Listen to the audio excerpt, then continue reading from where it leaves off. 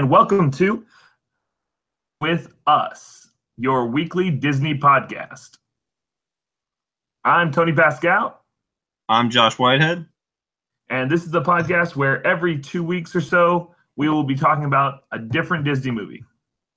Right, and this week we're really excited to be talking about the Goofy movie. It's a classic. It's something that we're both very passionate about, and I think it's something that's going to lead to a lot of really great and funny discussion. Yeah, I think this is going to be like a good starting place for our podcast. Before we do anything, though, why don't we talk about who we are and why we're here, why we feel like we can talk about a Disney podcast and talk about a whole bunch of different Disney movies. Right. So for a lot of our childhood, as with many people, we have both been avid Disney fans.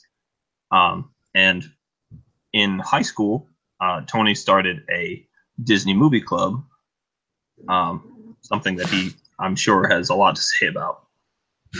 Yeah, so it was me being a super classic super nerd, and I got to hang out with a whole bunch of other super nerds and talk about Disney and watch a whole bunch of movies. Same thing, we kept it going in college. We have a whole lot of friends who would be really interesting to talk to during that. But yeah, I agree with you. Most people have a similar situation where they start watching movies as kids and then sort of stop watching it as adults. And I think what we want to do, right, is we want to make this a place where we sort of study Disney movies as adults, and talk about how some themes as if it were a serious text, right? Right. So sort of a Disney movie book club, if you will, where we assess some themes that we've seen, like Tony said, or interesting tidbits, facts, little bits of trivia, things that we're going to be talking about. And then we're also going to talk about the weird things that we've seen within the movie, and also the Disney shorts, which we'll get to. But specifically, the really things that you look at during the movie and you think to yourself, what the hell's going on? On that note, right. This is not necessarily a kid-friendly podcast, so I would say hide your kids, hide your wife, because it is going to be, there will probably be much cursing, I assume.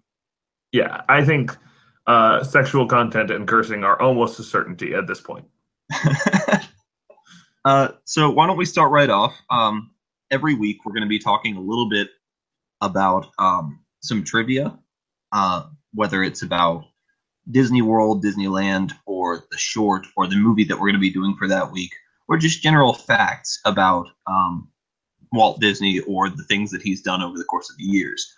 And then the structure beyond that point, we'll be watching a short Disney video. So this week will be the Carnival Kid. It's a really classic Disney short. It's pretty great. We'll get to that. We'll have you pause, watch the video, come back, and we will talk about it. And then after a little bit of discussion, we'll say pause and you watch the movie and come back and we'll talk about that too. Yeah, absolutely. And for best results, you'll want to watch the movie, especially if you haven't seen it in a while, because we're going to be getting really nitty gritty into the details of each movie.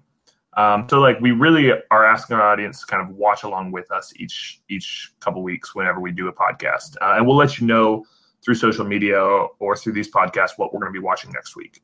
And speaking of social media, feel free to follow us on Facebook, On the Front Porch with Us. It should be fairly simple to find. It's at Front Porch Disney. At Front Porch Disney. Just look that up on Facebook. And yeah, we'll probably be posting some videos or little links to the shorts. Sometimes we'll probably post as well. So follow us there. All right. So I've got this first piece of trivia, really important. What year was the Goofy movie made, Josh? 1999? No, 1995. You're close. 5. Damn. All right, I've got another one. I'll let you take it away. Directed this film as well as Enchanted and Tarzan. I have no idea. Who is it? It's Kevin Lima Okay. or Lima. I really don't know how to pronounce his name. Well, he did a great job with this one. I'll tell you that. Yeah, way to go, Kevin. All right. So the other question, I have a trivia question for you. What was, and this is a little bit of a segue, what was Mickey Mouse's first words ever spoken? I know this one. I know you do. You want to tell me what it is? Yes, his first very creepy words were hot dogs, hot dogs.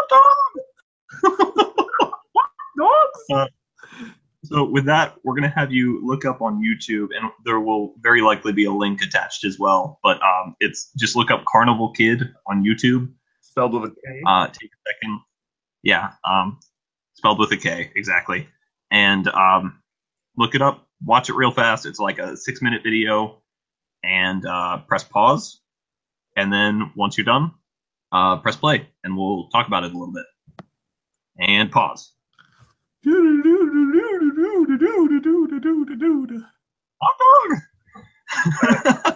Okay.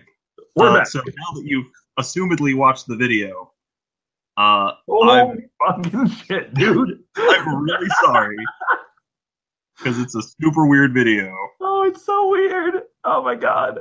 I want to jump right in. First of all, let's give credit. Iwerks directed this wonderful short, or UB. I don't really know how to pronounce his name either. But the first note I have is Hoochie Coochie Dance. I gotta say that I loved at the very beginning that whole cow thing where the cow is like sticking out his tongue and there's like a whole other face attached to his tongue. Oh, right. It's the first attempt at 3D. Yeah, it's like super early three-dimensional. It comes right out at you. Super weird. Right off the bat, I think the next thing that stuck out to me was Mickey and his hot dogs. I thought that was just crazy weird. The fact that he's basically an entertainer. He works for the circus, but he's like making the hot dogs dance, and it's a hot dogs are literally barking. They're hot dogs that are barking. Right. They sing for him when he pokes them with a fork. Like, what the hell, dude? They sing for him. Yeah, that's something that got me. The next thing that really helped but laugh at was the cats on the fence. Those cats on the fence, man. But before that, Minnie really, really wants Mickey's hot dog. She whistles over at him. Yeah. She whistles over and he's like, "Yeah, Mickey, give me your hot dogs. Bring those hot dogs over there." And she pulls down her pants to get out money for the hot dogs. And he's like, "Oh." He's like, no, I don't need your money. You can put that back in your pants. And let's just take a second. Minnie, great feminist, doesn't shave her legs. Right. The hot dogs do tricks are sentient beings who like. And when Minnie bites into it, everyone's surprised that these hot dogs are in pain. Everyone's like, "Holy shit, the hot dog's running away. What the fuck did you think was going to happen? It's Bart doing tricks." Right. And I really like, too, that he used a hamburger bun for the hot dog, and nobody questioned it. It just, right off the bat, the hot dog's like, "Yeah, this feels right." Yeah. So we go down to the part where the cats are on the fence. They bring the cat on the fence over. Josh, you play guitar. Is that how you play guitar? Oh, no, he's using his foot. I think that part was funny. I really liked the dynamic of those two characters. The fact that, like, yeah, the cats. The fact that They sound hilarious. They're roar, roar, roar. Yeah. No, Marie, my wife's in the other room. Marie's in the other room. I was like singing at her that right before she went to bed. I was like, meow, meow, meow, meow, meow, meow. It's like two actual cats on a fence. Yeah, it's wonderful. And, Um, like absolutely the way it ends with like the chamber pot, the gross under the bed chamber pot landing on her. Romance to a C. it just ends. It feels like just it's done with. That's it. Yeah. Those cats are gone, and Mickey's covered in shit. Yep, that's the end of that. So you're welcome for that video. Yep. What a wonderful nightmare fodder. Yeah. These shorts often are. Like going back to the 1920s and pulling out the dirt that like Walt Disney and actually worked on is really, really, really funny. Yeah, there's a lot of really good ones. The one that I want to do next, if or rather the time that we do No, Hunch, don't tell it. Don't tell it. Keep them interested. Keep them. that's fine. The one that I have in mind is super fucked up. I think you're gonna love it. So with that, why don't you guys take a second, press pause, and watch the Disney or the Goofy movie, 1995. I knew that from before. 1995 Goofy movie, and get back to us in just a minute. Pause. All right. You should have watched it by now. So, Tony, what are a couple of themes that you picked up? And we'll go along chronologically a little bit, but what are some of the themes that you picked up? Yeah, no, I know we want to go chronologically, but I think the clear overarching theme of the entire thing is that the best possible way to live your life, like to live a full life, is to be a possum hanging upside down from a tree. Right. Naturally. Now, don't you want to be, a hanging from a tree? Right. This is a direct quote. Glad to see ya. And the parking's always free. Right. So that's my big takeaway. I gotta say, man, I like your singing, but you are definitely no Xavier Cugat, the Mambo King. Oh yeah, no, I'm not. That's true. But before we get to the Mambo King, like the dream sequence, right? Like the dream sequence is he's walking through hay, which we find out later he hates the outdoors. So like that's kind of confusing. But like in his dream, like the perfect world is him walking through hay and like laying on the grass with his like this dream girl he's never talked to. Very like high school, like middle school dream. Right. And then he like turns into Goofy. He goes like the ground turns into thorns, and like the moon comes out. It's a full moon, and like instead of a werewolf, he becomes Goofy, and he goes like it's the whole Goofy scene. He turns into Goofy, and it is absolutely wonderful. His horror, his nightmare is turning into his dad, and I love that. I think it's like really like a good way to start off his character. Yeah, and that's something that we see throughout the movie too, is him like saying, "I don't want to be like my dad." That the whole first half of the movie, I don't want to be like my dad. And right. Goofy's like, I just want to get to know my son, kind of thing. Right. Yeah, we'll talk a lot about that. And I think like what we'll notice as we go through, and I know this is a little early, but what we'll notice as we go through is that like this is different than most coming of age movies, because we're not just seeing it from the kid's point of view, we're seeing it from the adult's point of view too. And like, how does the adult have to change with the kid as the kid's growing? I think that's like kind of a different spin on that sort of storyline. Yeah, absolutely. And I think that for that matter, one of the major themes that we see is family. It's the family dynamic, how a father and son work, and more so how they change through time and kind of shared interest. Yeah. I think that's a big part of it. I think the other part is deception for the sake of teenage motives. I think that's the other one that we see a lot of. Whether it's on BJ's behalf or it's Max's, there's a lot of that going on in the story, and we'll get into that a little bit. Yeah, absolutely. So before we get into that, I want to talk about, before we even talk about the teenage motives, just in general, the teenagers. The way that these teens, this high school is structured like every 90s high school ever. Right, like the imagined trope of 90s high school, right? Yeah. I love that, like, as the, like, no more algebra tests till September, and like everybody's thinking about all the stuff they're going to do during the summer, and yeah, I really like that. And I like that there's like the Trekkies that show up and the Goths that all hang together, and that's super funny to me, and I really like that they kept that theme from the 90s. I think it works out in their favor. Yeah, very tropey. Like, there's like, they get every single high school group.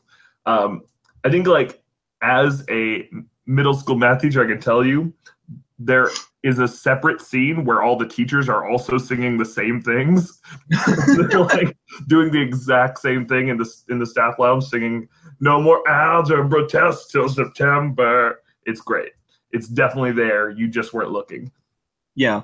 And so as far as that goes too, when you look at actual high school, like your own experiences, Tony, what would you say that happening when you were in middle school, high school, where it was this to be cool?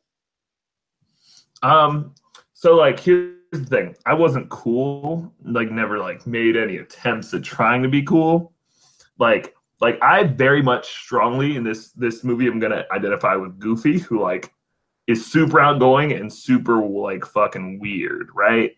Like, I was not one who ever like really, really worked hard to be cool.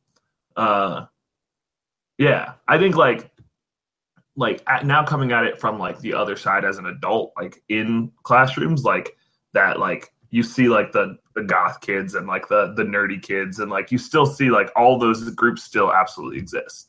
Right. They just have cell phones. Yeah, I think the difference for me is that I very much identified with Max growing up. I saw this movie. This was one of my favorite movies growing up. And seeing Max, I was like, that guy is the epitome of what cool is.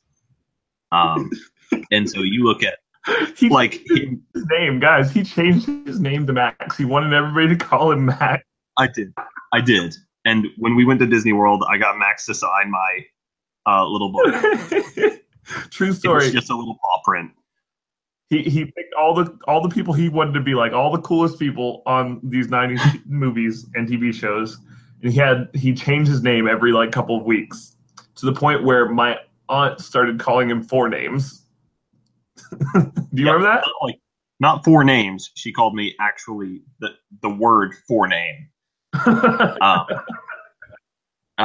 yeah, it's just something that, especially when you look at that scene in the stadium, right, where he's like doing the dance routine and everything, and everybody's like chanting his name. That was something that a lot of people, I'm sure just not me, but if it is me, that's cool. But I imagine that a lot of people saw this as, this is what it should be like if you want to break out and be cool. What? No, I saw this like completely opposite. Like, so like I saw it as like the kids are like all cheering for this kid. Number one, before we even go into this, why not pre-record this video? They have a camera. They have a screen. Like, why not just like do this at home, pre-record the video, and then put it on the screen? Like, I get it. It's like for like the movie, it's like way cooler for him to trip through the screen and then sing in front of everybody. But like that was never his plan. Like, why not just pre-record it? Yeah, I think in some regards though, he was trying to get caught. He wouldn't have done it right behind where the podium was. Yeah. Yeah, I mean, right. And so like he does this dance routine, he gets through it and gets caught. And then we get to, I gotta say that Bobby is Wait, such a before we got Bobby a second earlier, where he was like drinking out of a water fountain with a straw, and he's like, slippage. he says, I need my fundage, dude, for like the stuff or whatever, right? He's like, cheddar. He gets the can, he's rolling cheese whiz in his mouth, and it's so fucking gross. It is so gross. Power of pizza. And then what's more is guard this cheese with your life, dude. Oh, Jesus. Yeah, like, I think that the moral of the story, right, is that, like, he did it, right? He did this, like, he broke all these rules. He got caught, and he became the coolest kid in the school. So the moral of the story is, like, rules are for schmools, right? Like, there's no reason. I mean, it's the last day of school, and he wanted to break out. It's cool. Yeah, super cool. Bad boys are cool. And so like, how far did your Max impersonation go? Like, what all did you try to do to become Max? Okay, so like, did you tumble through a screen, start singing to your whole school? No, I didn't do that. But I did go by Max, or tried to go by Max. It didn't really stick. And then I tried to learn how to ride a skateboard, which ended in much pain and bruising. Yeah, I mean, that's pretty much it. It didn't work out too well. But you know, you try. That's what matters. That's right. So, did you know that Bobby, or Robert Zimmerowski, do you know who he is named after? Nope. Bob Dylan. Bob Dylan's actual name. Yep. Bob Dylan is a stage name. His actual name was Robert Zimmeroni. And the reason he changed it was because it's a Jewish name, and he didn't think that people would take to a Jewish musician at the time. Which is weird, because he's supposed to be like the character. It's supposed to be an actor. It's supposed to be like an actor. Who is it? I don't know who it is, but he's like, it's supposed to be Bob Dylan. Anyway, so we get to the mambo scene. He's mamboing with the lady. And what I love, even past this point, I don't care about that. But when we get to the principal calling Goofy's dad, or Goofy, and basically saying he caused a riot, and he's gonna end up in the electric chair. It's a big jump. Yeah, no, the principal is definitely like going way, way, way, way, way too far. Right. One thing I want to say though about the Mamba scene is because like he's acting super cool to get the girl, and once he gets the girl, he reverts to his like natural like way, Goofy state, which is like being super goofy. He's literally doing the mambo dance that he did that he was like embarrassed by at the beginning of the movie. So like you sort of get a glimpse of like who he actually is, which is like his great career. Yeah. And that's something that we said, that he doesn't want to be like his dad, but this is actually who he is, but he's putting on a face to be cool. Yeah. So like dad is like, holy shit, my son is gonna get electrocuted because he's in a gang and causing riots? That's pretty awful. I must take him to Idaho. Naturally. I think that is the way to go. And I guess he just quits his job. So right. And can we talk for a second? Later on in the movie, they're like doing a lot of stuff that requires a lot of money. So like being a photographer, a child photographer in a mall or a Walmart or something doesn't really pay that well, you wouldn't think.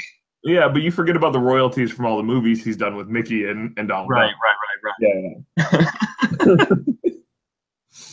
So like, so we get that scene. We see Max skateboard home, like through the chanting people going Max, Max, Max, Max, Being a Max, badass, Max. naturally. Badass. He saves a baby from putting a fork in a socket. He saved a life, which is gonna be important later. You'll see why. So like, we get to the thing. He tells him we're having a vacation, and he presents Max with this fishing pole, and he's like, "It's a stick." He's like, "No, it's a fishing pole," and he pulls it out of the box, and it becomes like a fully formed fishing pole right away. How did he put that pole together from the box to an entire full pole in like the half second that he did that? No, I don't even care about that. I'm wondering how he thinks that fishing will help in any way.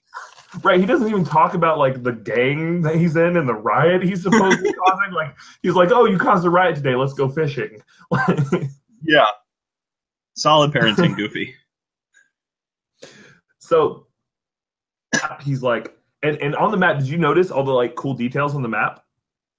Yeah, I saw that, like the buildings and stuff that just sort of show up. No. I mean, like, there's like stuff drawn on it. Like, it says Goofy's name and grandfather's name on the map. It says his grandfather is Right. Walter P. Goofy, and his dad is Benjamin Goofy.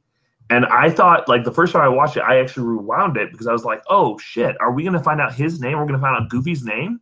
And I like go back and it just says all Goofies under that. So we found out his dad's name and his granddad's name, but we don't find out his name because it just says all Goofies after that. Right. We also find out where they start from. Where do they start from? Do you know? I wasn't paying close enough attention. I'm going to say Hollywood. Ohio. They start in Ohio. Weird. Yeah, especially when you start to look at all the places they go on this trip to Idaho from Ohio. Yeah. It's going to be real weird. Yeah, I would say so. And so like, yes, he sort of like forces him into the car and they go, and it for the entire ride, even like before they leave, and forever after that, Max is just being this mopey jerk. Oh yeah, he's definitely a teenager, dude. Before we get there, did you see the like on the girls when they go on the girls' porch that gross butt pat that she does to her dad? Yeah, that was kind of creepy. It was Her really dad is weird. weird. Yeah, it's like it's super gross. Like dad's like in his underwear and like doesn't talk, just grunts, sticks his eyes out and like out of the mail slot. And I think what's interesting there, apart from the gross butt pat, which I'm just gonna sail past because it's really gross, is that she isn't embarrassed by her dad, who's like super embarrassing in that scene. Right. So, like that tells us a little bit about her. Yeah, and, like it's sort of the opposite of what. Yeah, a little bit of the opposite of what he is. Yeah. And on top of that, too, like yes, she's not embarrassed by her dad, but at the same time, she's not like becoming her dad. She seems to be very different from her dad. Yeah, absolutely. And so that's something that's a little bit different that sets them apart. And I can understand why she would not necessarily be embarrassed. It's because she doesn't feel like that's who she's becoming. Yeah, that may be true as well. But the gross butt pat, man, definitely the grossest thing in the movie. There's a lot of gross stuff in this movie, but that was a really gross thing. I think that the other thing about her that really bothers me about Roxanne is that she like makes him feel bad about being forced to go on this vacation with with his dad, and he's like, well, I don't really have a lot of choice. And she's like, no, it's fine. Like, I'll just find somebody else. Like a real jerk. She's being a real jerk. Right. I think like it's a little unbelievable to some extent because like she was super excited to ask him out like just like 10 minutes ago. Like she was like super stoked. Like, oh man, I'm gonna ask out Max. The only thing I will say though is like she probably thinks from her point of view that like he's just blowing her off, right? Like that he's not actually going with his dad. So like that's probably the motivation there that she's like, yeah, I mean like I guess if you don't want me, I'll just go and hang out with somebody else. Yeah, natural. Like I can assume that's part of what she's thinking. I think that the part beyond that's just in the same scene, but it's like something that I really get a kick out of every time I see this movie is where he's like, You party animal, you. And the look on Goofy's face is just the best. I identify with Goofy so much. I think I've done something similar with you, where you'll be somewhere else, and I'll be like introducing you from afar, and like be like, "That's my brother," and you'll just be like, "Ee." Yeah, and so the big conflict in this scene is like the lies are a slippery slope, right? Like he like tells her one thing, I'm not going to be there because we're going to the Powerline concert. What? That's crazy. Yeah, my dad and him are friends. What? That's crazy. Yeah, he's going on the stage. Dude, like, you could have stopped like a minute ago. Like, just chill, right? and that sets up like the whole conflict for the whole movie, right? Yeah, and more importantly, you could have come up with something that's way more believable. Be like, my grandma died. We're going to her funeral, That way you're not going to have to be televised. Yep, yeah. I mean, you pick something that's very easy to figure out that you lied. Right. Turn on the TV. And so we've got far more Mopey Teen, more car ride with Mopey Max, and Goofy just trying to talk to him, Road games, 20 questions, that kind of stuff. Yeah. And all of them are Walt Disney. I just always go to Walt Disney. Yeah. I just him being a super mopey teen, angsty. That's what he does. That's who he is. Yeah. I mean, he's right. Yeah. And so there's this cool car music scene. The road, Hot Rod Grandma, the nuns, Mickey on the side of the road with Donald. All that stuff. That's great. Just love that song. The nuns are awesome throughout this movie.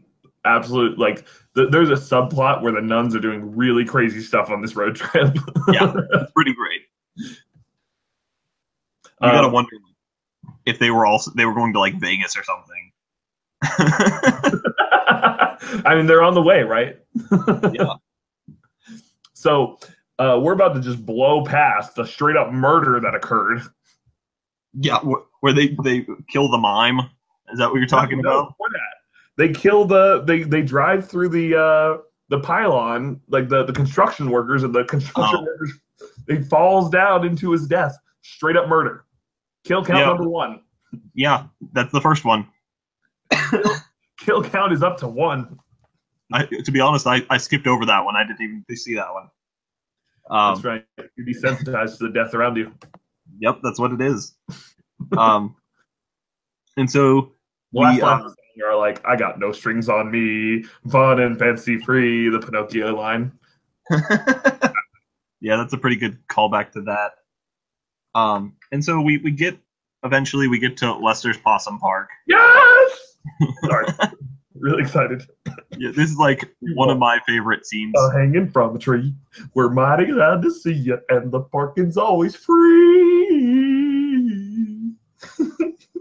I'm so excited. I love Lester's parking. I know. Lester's Possum Jamboree is probably the best scene in the movie. I love this scene. Josh, do you remember? I'm literally just remembering yours now. Do you remember when we were like staying up till like 5 o'clock in the morning playing Risk with Connor Love, who will be on a special guest later on in this podcast, I'm sure. And we played that song, that 1 minute song on loop, like for 5 hours. 5 hours, yeah, just over and over again. And eventually, we were just. There would be like a short burst where we'd be singing along and everybody was excited, and then there'd be like 2 hours of time where we're like, God, I hate this. Why did we do this? And then there would be another short burst of about 5 minutes. No, it's great background music for taking over the world. Yeah, absolutely. And so Lester's Possum Jamboree, first of all, I assume that the reason he brought him here is because he used to love this place as a kid. And now we see this place like... And why wouldn't you? Right. But now we see this place like broken down and like falling apart and sort of symbolizing their relationship, I think, a little bit too, where they used to be really close and full of energy and excited about this sort of stuff, and with the same shared interests. And now we see them having differences of interest, but in the same way that these robots, these yodeling robot possums, are deteriorating, right? Yeah. Interesting. I didn't think of it that way. Like that, like it's a sort of a metaphor for like them being on separate, like their own relationship and like what they used to find in common. That makes sense. Yeah, and like we see that later on too, them finding shared interests once he gets the map, but we'll get there. Yeah, absolutely. And so like at this jamboree, he's like there's the singing. Goofy's really excited. He wants to do like he used to do, and we see this little girl that's yodeling, and Goofy is yodeling with her, but Max is kind of out of it. And so I think that's sort of Max looking at this little girl like, this is what I used to be like. Yeah, like what they want is super out of sync, right? Like you're seeing like it's almost at that point where like throughout the car ride so far, it's definitely been Max who's been out of line, right? Max is like don't want to hang out, I don't want to do anything. And like this is sort of the first time where like maybe you start to see that Goofy maybe is in the wrong a little bit, right? Like he like is not prepared to let his son like be in that teenage phase where he doesn't like want to yodel in front of little kids, right? Yeah. And so like that might be Goofy starting to grow in this space. Like this is the first time where you start to see Goofy's major conflict point. Yeah, where he's realizing that his son is growing up. Absolutely.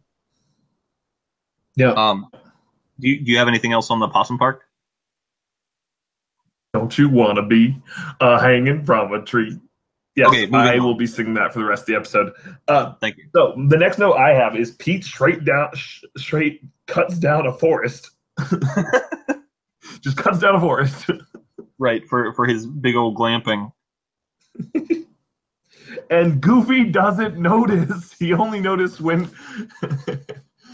his son says, "Wow, that's camping." Then Goofy's like, "Oh, did somebody say something?"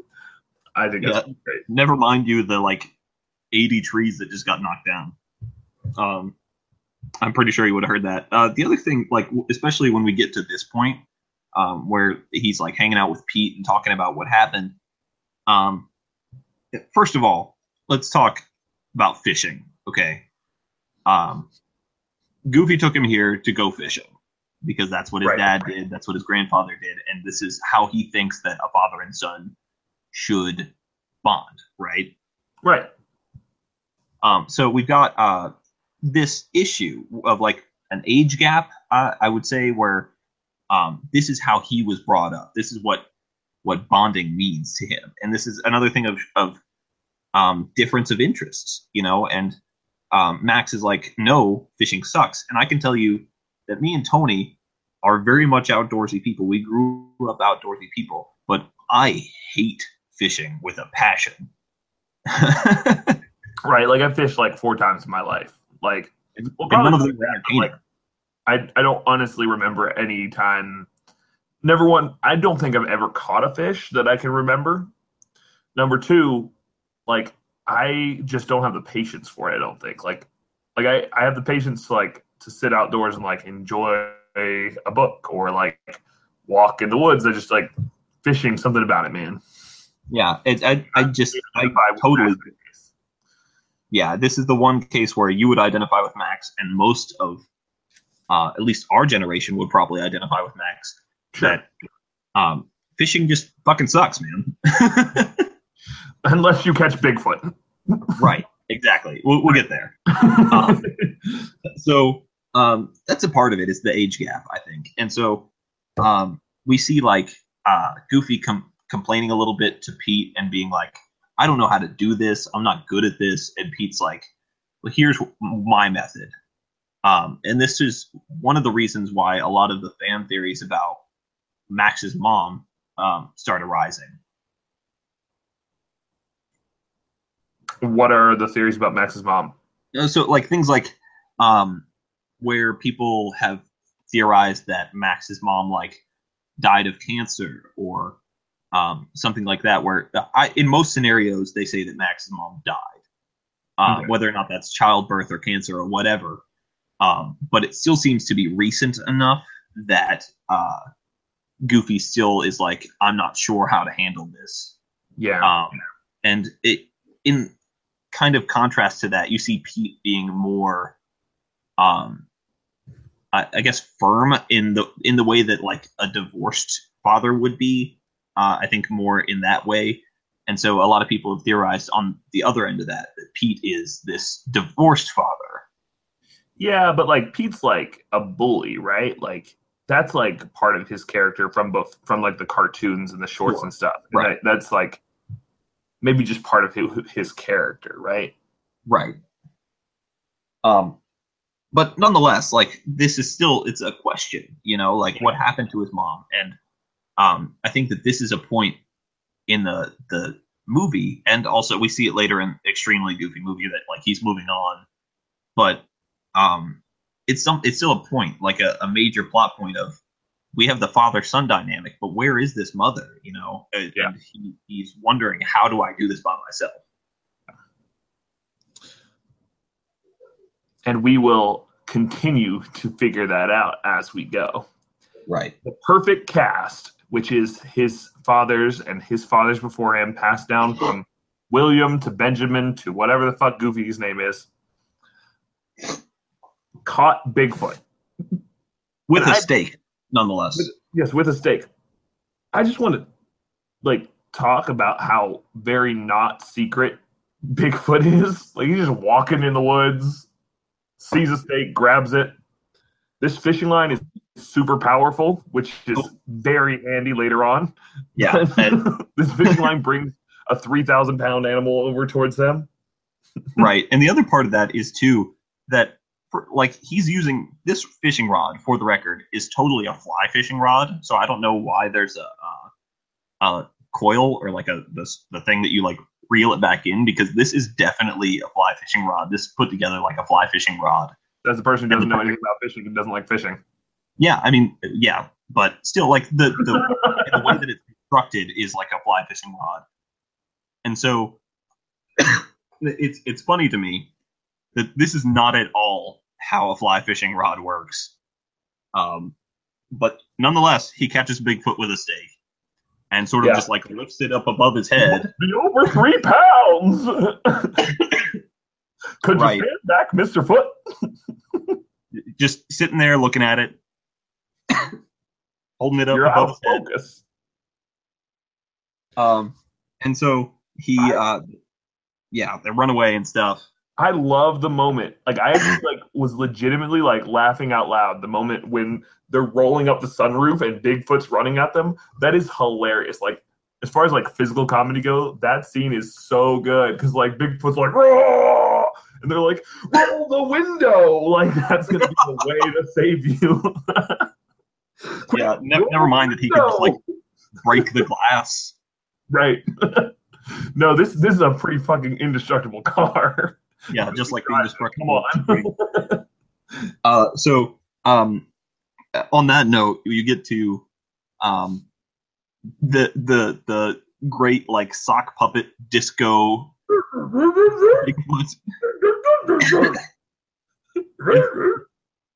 So great. I'm actually doing hand puppets. It's just the best, this scene where he's like using some socks, which I guess the socks came off the roof. So he's just playing with them. Yeah. Doing the underwear. And then finds the disco music, and you have the disco Bigfoot just hanging out. It's good. Disco, he definitely was like around during the disco age and like was into pop culture then too. This guy is an attention whore. Let's just talk about the fact that the guy who can never be found is sitting there being an attention whore. The fact that Bigfoot has never been seen before doesn't make sense to me. No, this particular Bigfoot has been seen everywhere. Yeah. So going back for a second, I forgot to mention this. Something that I thought was funny was nobody or Goofy didn't reference it at all when Pete was bowling on his roof. Uh, and he's like, "You cheated," like Pete cheated by having his son kick over the thing. But I want to say that his foot was over the fault line to begin with. Oh, at the beginning. Yeah, when he was bowling, his foot was over the fault line, so it was no good either way. Oh shit! Bowling aficionado over here Yeah. knows what a foul is. Anyway, so we got the disco What's your big highest bowling score? Do what? What's your highest bowling score? I think like 180. All right, that's way more impressive than mine. Yours is like 90. Like 100, maybe. Okay. With the guardrails. And so we go back and have the High Dad soup, which I think is a really touching moment. This High Dad soup, which by the way, totally works. If you're ever in a bind, I don't recommend leaving the top on. Like put a puncture hole in it so that it has some room to breathe. But this trick that he does with the car thing totally works. By the way. Now, don't you want to be hanging from a tree? No. But I don't do your teeth. Like, don't use the teeth as a can opener. But definitely, if you want to try the cigarette lighter, that works. Yeah, definitely don't do the thing. So like, get the snore scene. How many cups of sugar does it take to get to the moon? And then he's getting to the point where like the map comes out. He's like he's getting the choice to like fix his lie, right? So before the map comes out, he's writing the postcard, and he's like, I lied. He's getting the point. He's going down this slippery slope, but he has a chance to fix his lie. Right. But rather than doing that, he goes deeper in. He gets angry at himself. He hits the dashboard. The map comes out very conveniently. Pencil circles around Los Angeles, and so he like goes deeper in and like why he thinks that changing a pencil mark on a map means that he's going to actually get to go to Los Angeles to meet Powerline. We don't know. Yeah, your brains aren't fully developed yet. Yeah, like irrational thinking, especially at 3 o'clock in the morning while your dad and Bigfoot is snoring and not letting you sleep. It's understandable. We'll give him some slack. Yeah, and I think that this scene in particular with the map is very dramatic. It's like crazy dramatic how much this scene is. And I think it is a turning point in the movie where we see either him fixing his problem or making it worse. And like you said, he makes it worse. Yeah. And more than that, the very next day, Goofy trusts him with the map. And I think there's a big irony moment where he finally is giving him a little bit of responsibility and trusting in him, and they're kind of getting on the same wavelength, but he's betrayed that trust before he even did this. Yeah. Nonetheless, right. If Goofy had trusted him earlier, they were able to have like a more adult conversation instead of a adult, like if they were to have an adult young man conversation that before that point rather than adult kid conversation before that point, like how would that have played out differently? Right. And would he have just kept that letter, Yeah, absolutely.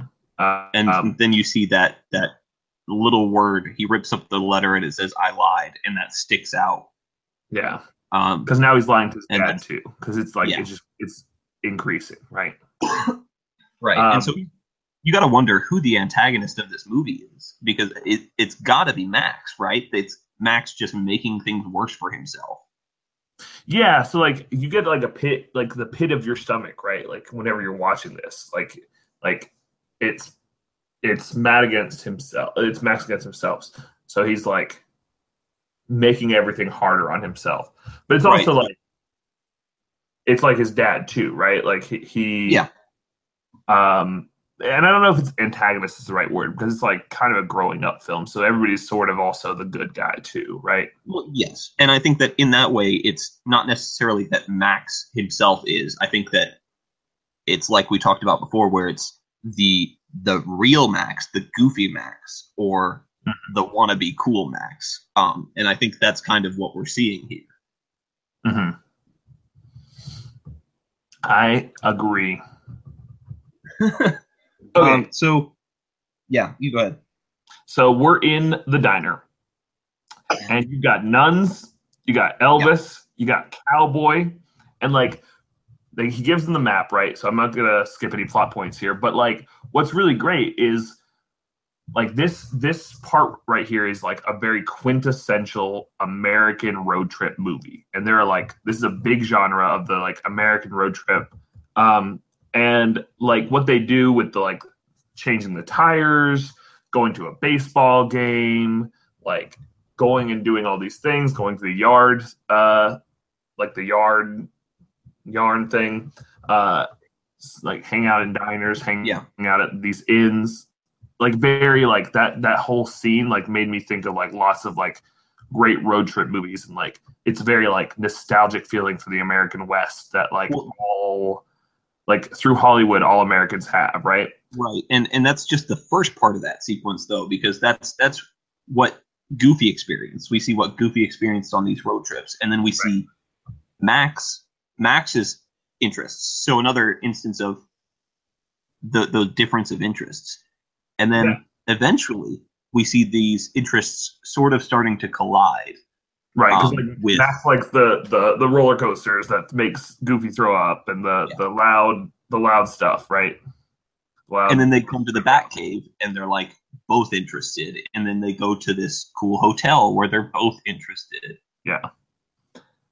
But we definitely kill like past the kill count number 2, where the mime dies from landing underneath a piano. So kill count number 2, 2 people dead in the wake of the second the Goofs. That mime just died. Goofy killed them, and then they just sort of sneak off. They sneak off. Number 2, second unwitting murder of this movie.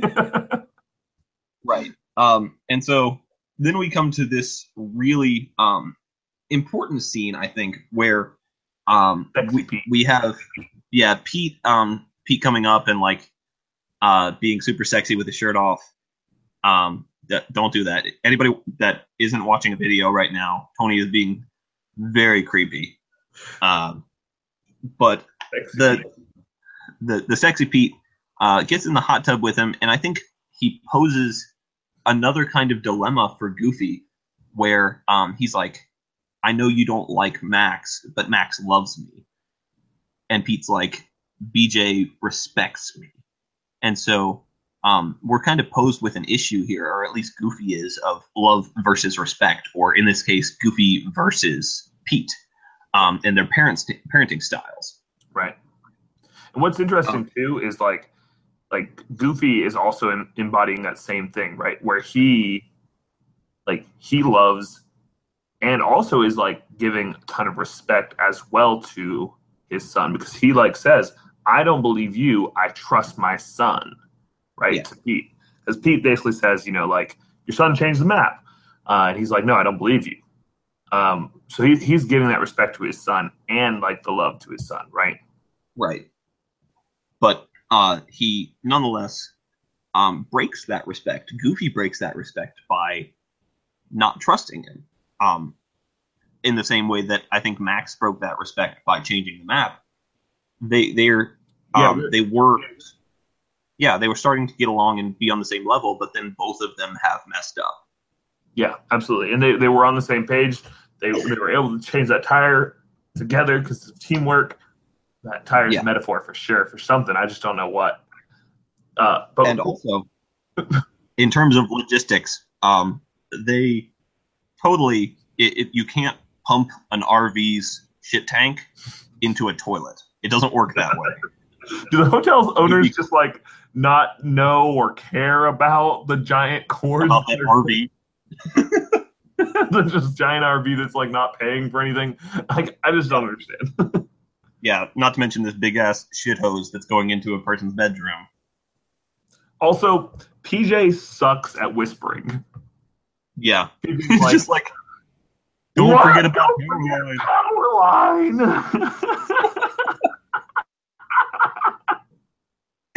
Shit. Dude. And he's like, dude, shut the hell up, you know? Lay down. God damn. And so we come to this really big scene after this where Goofy's already found out Max is now they've sort of switched. They've rather before then he does this big left or right. He's faced with this decision. He's already made the decision on paper. Right. Now he's putting it into effect. Right. And Goofy's like, this is make or break. This is your last chance to redeem. And he just makes it worse for himself again. Absolutely. And so I think that's a big turning point in the movie. Not necessarily turning point, but just digging deeper, I guess. Yeah, absolutely. And so, like, then you're right. Like, they do the switch where he's not saying anything. He's being the mopey one. He's being, like, the kid. And he's, like, he's hurt because he knows now. Like, it was written in pencil, literally, and now he's made that choice. Right. Right. And so we see that the dynamic switch, they do all the same things. He's finally embracing the Goofy side. Now that he knows that Goofy knows, his dad knows what he's done. And so he's finally trying to get back onto his dad's level by being more like his dad. Yeah. And I think that's a big point for him. Yeah. So and then, yeah, we see Goofy stop the car, get out, and I guess leave it in neutral, and lock the door on himself. He didn't do anything. He didn't even unbuckle his seatbelt. He probably left it in drive. Yeah, just sort of got out of the car and somehow locked it on himself. Because he just goes and hangs out. And by the way, all this stuff is back on the roof at this point. I guess Bigfoot I guess they put it back on the roof for them. No, I think he just walked off. He decided he didn't want to get caught after all. Yeah, Bigfoot just sort of put the stuff back on the roof and tied it back up for him. So they break million-year-old geologic structures. Yeah. Before then too, he's like, what do you want to drive now too? Like, that's back to him being like not necessarily ready for Max, ready to grow up, you know? Yeah. Yeah. And then they break a bunch of million-year-old geologic structures. Right. And on top of that, man, this car is like magic or something. This is Chitty Chitty Bang Bang right here. It floats, dude. You know why? Goofy knows how bad of a driver he is, and he buys the indestructible car that also floats. Right, the one that Bigfoot can't get into and definitely does not let water in. He was like the dealership, who is also Pete for sure, is like, well, what you need is a car like this. He's like, no, I want the indestructible one that also has lasers on it and can float. And so we have this really sweet song, Nobody Else But You. It's a beautiful song. Nobody else but you. Little interesting trivia fact for you, Tony. Yep.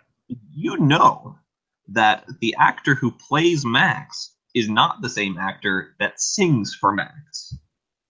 No, who sings for Max? Let me pull it up real fast. I had looked at the IMDb earlier, and I noticed that it was a separate person who sang for Max in the movie. And the person who plays Max is loading. Okay, well, while you're loading, Bill Farmer voiced Goofy starting in 1987 or 2. I don't know. to today. So Bill Farmer started in the late 80s and went through today voicing Goofy. Who voiced the original Goofy? Walt Disney. Nope. Pinto Colvig. Weird. Yeah. Oh, by the way, while I'm looking at the cast list, Pauly Shore was the one who voted or voiced Bobby. Pauly Shore. So the person who voiced Max, the voice actor, was Jason Marsden. The person who sang for him was a person by the name of Kappei Yamaguchi. Well, interesting. Kappei. Yeah. Or however you pronounce your name. We're butchering names like crazy in this podcast. Not really sure, to be honest with you. And then there was another singer who particularly only did this one song, the Nobody Else But You, who's the Kappei sang all the other ones for him. Aaron Lohr was the one who sang this particular song for Max. Nobody else but you. Okay, so while they're floating, they pass like beaches and they pass like lots of places for them to get out of the fucking car and like swim to shore. Right. But they're having like a moment, right, where like they're able to like talk to each other and they're like having this conversation because they're like locked in a box, so they're not able to actually like they're finally able to like air out their problems. But like your life is on the line, like right, and they're fucking beach, right? They're sitting on top of the car, and like you know that this is a fast-moving river. Why? How would you not assume that there would be a waterfall at some point, or something, or at least like rapids? Yeah, you know. But nonetheless, they get to this waterfall after a very sweet song where they get on the same page. Yep. They get to this waterfall. Yeah, a very dramatic scene. They both get to the waterfall. They start falling and stuff. That carried Bigfoot also holds the car up. The fishing line. It's a very powerful fishing line. It's like made out of diamond. The whole every physics law was broken during this scene. Right. The string holds the car. There's like a parachute that's like flying. He made out of his shirt. So Goofy falls down the waterfall and he has to do the perfect cast to catch him, right? Goofy's already falling. I'm going to let you guys know, physics folk, you cannot throw a fishing line after somebody who's already falling and have it catch up to them, no matter how hard you move your arm. It's not possible. It's not heavy enough. The person's gravity is just, they're falling too fast. Goofy is probably dead. Yes. But he's not. Luckily, this was the perfect cast, which means that it breaks physics along with the string and the car and the whatever. So I'm willing to suspend my disbelief. Let's suspend our disbelief. And they say, we've got one more place to go. It's not, what a vacation. It's not over yet. Right.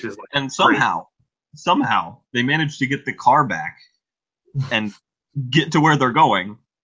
And so they get to the Powerline concert and Goofy just sort of disappears, just sort of leaves Max behind. He like follows a girl, right?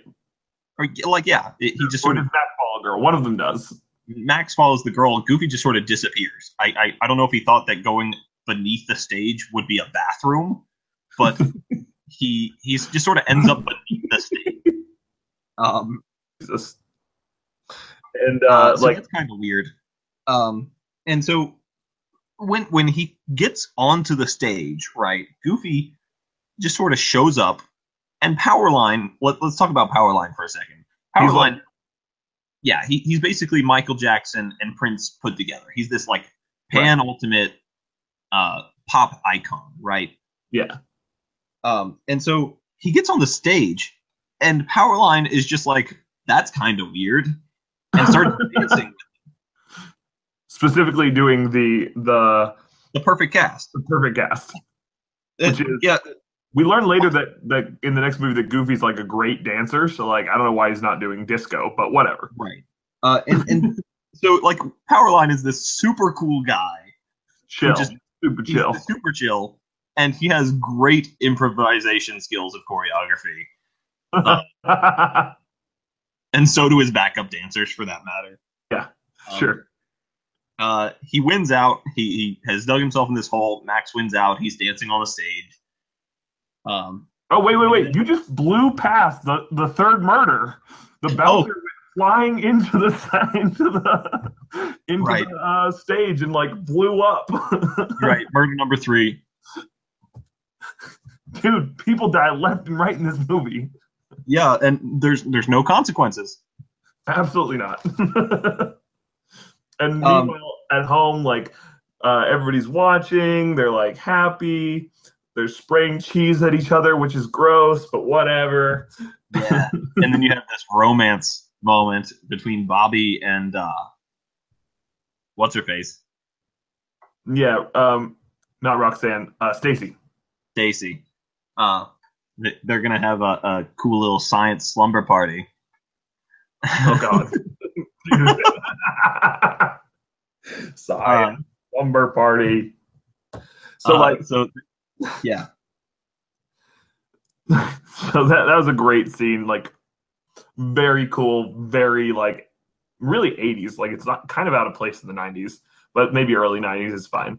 Um, and they get like they drive this hunk of the next thing we see is that they drive this hunk of car that's like falling apart literally, finally but they dying. they pulled out of the bottom of a waterfall. I And guess drove just the two of it back them. and forth across the country, right? Yeah, And Goofy says maybe she's just not the one for you, and Max says, "Yeah, thanks, Dad. That's exactly what I want to hear right now, dude." right. I don't have time to think about that right now. Um, so we go back and more of Roxanne's dad being super weird Oh God. in the bath cap. Yeah. Uh, Okay. and And like they're talking, right? It's really important. It's a great scene. But I could not suspend my disbelief anymore at this scene. I could do it for everything else, all the magical physics, all of the whatever, right? The fact that Goofy has unlimited supply of money, whatever.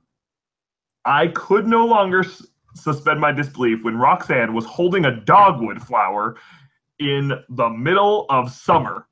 It was over. There are no dogwood flowers in the middle of summer. Everyone has been given the wrong idea by this movie because just they to let think, you know, for all of our listeners, Tony is kind of a tree nerd. oh my God. It was the one thing I was like, nope, there's too many flowers for it to be like August and you're or like late July. No. No. Uh, so yeah, we've got this scene, and Goofy flies through the roof, no problem. Introduces himself, and Max does the yuck, and she seems okay with it. She's like, Yeah, yeah, that's fine. she tells the truth. She does the yuck. Oh, like she's attracted to the yuck. She's like, I like liked you ever since you did the first yuck, right? Right. So like, she's basically saying like, I've liked you all along, like Yeah. as you were, as Goofy, and like he as Max is finally starting to understand that his Goofy side is part of who he is, right? Yeah. And like that is an attractive part of who he is. It's part of Yeah. like it's a good part of who he is, right?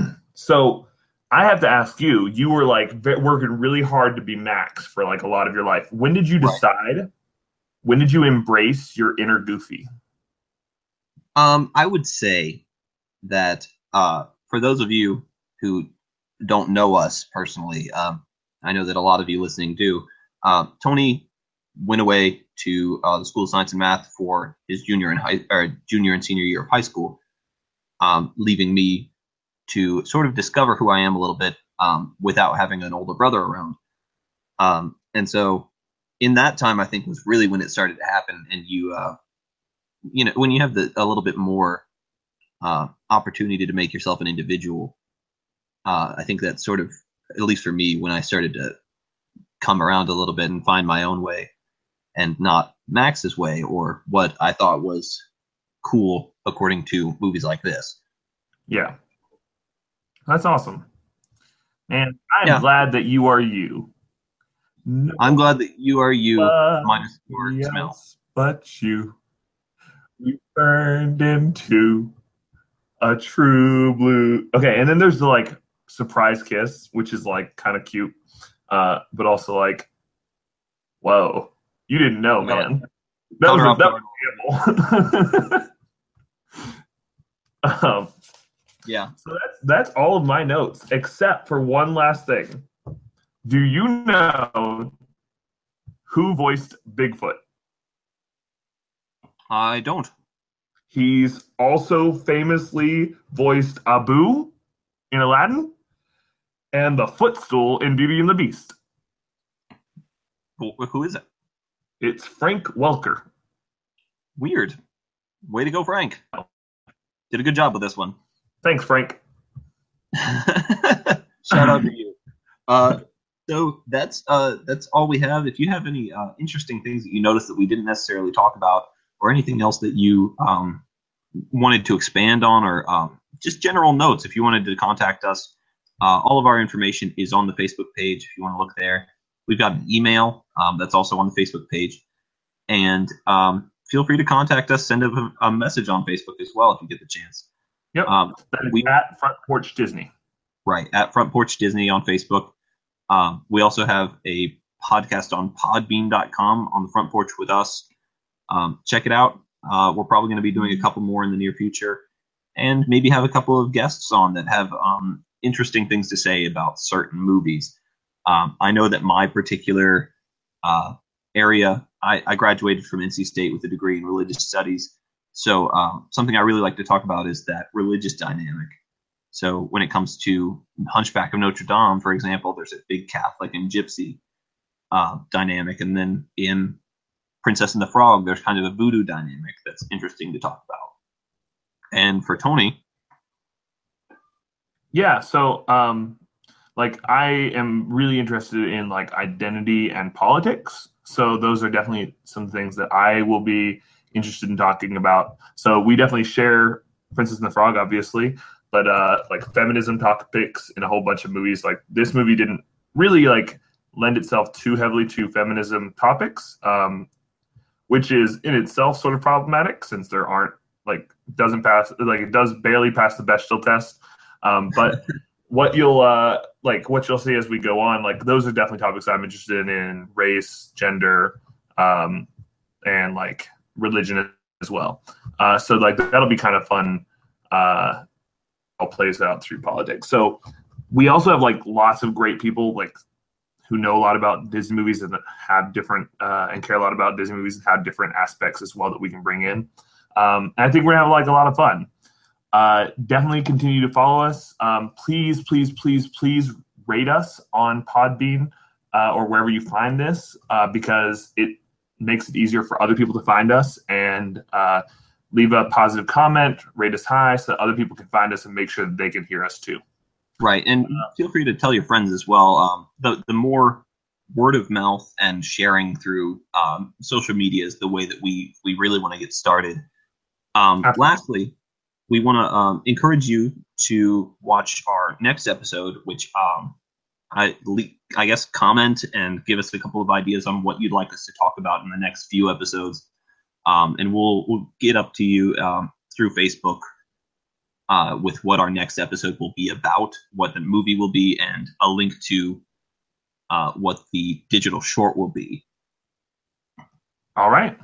Well, thank you. And we're going to play out with the best song from the movie. You ready?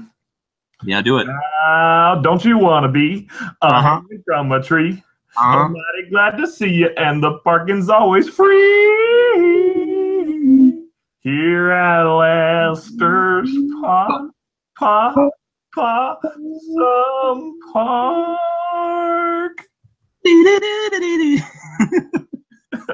All right. All right. Thanks, guys.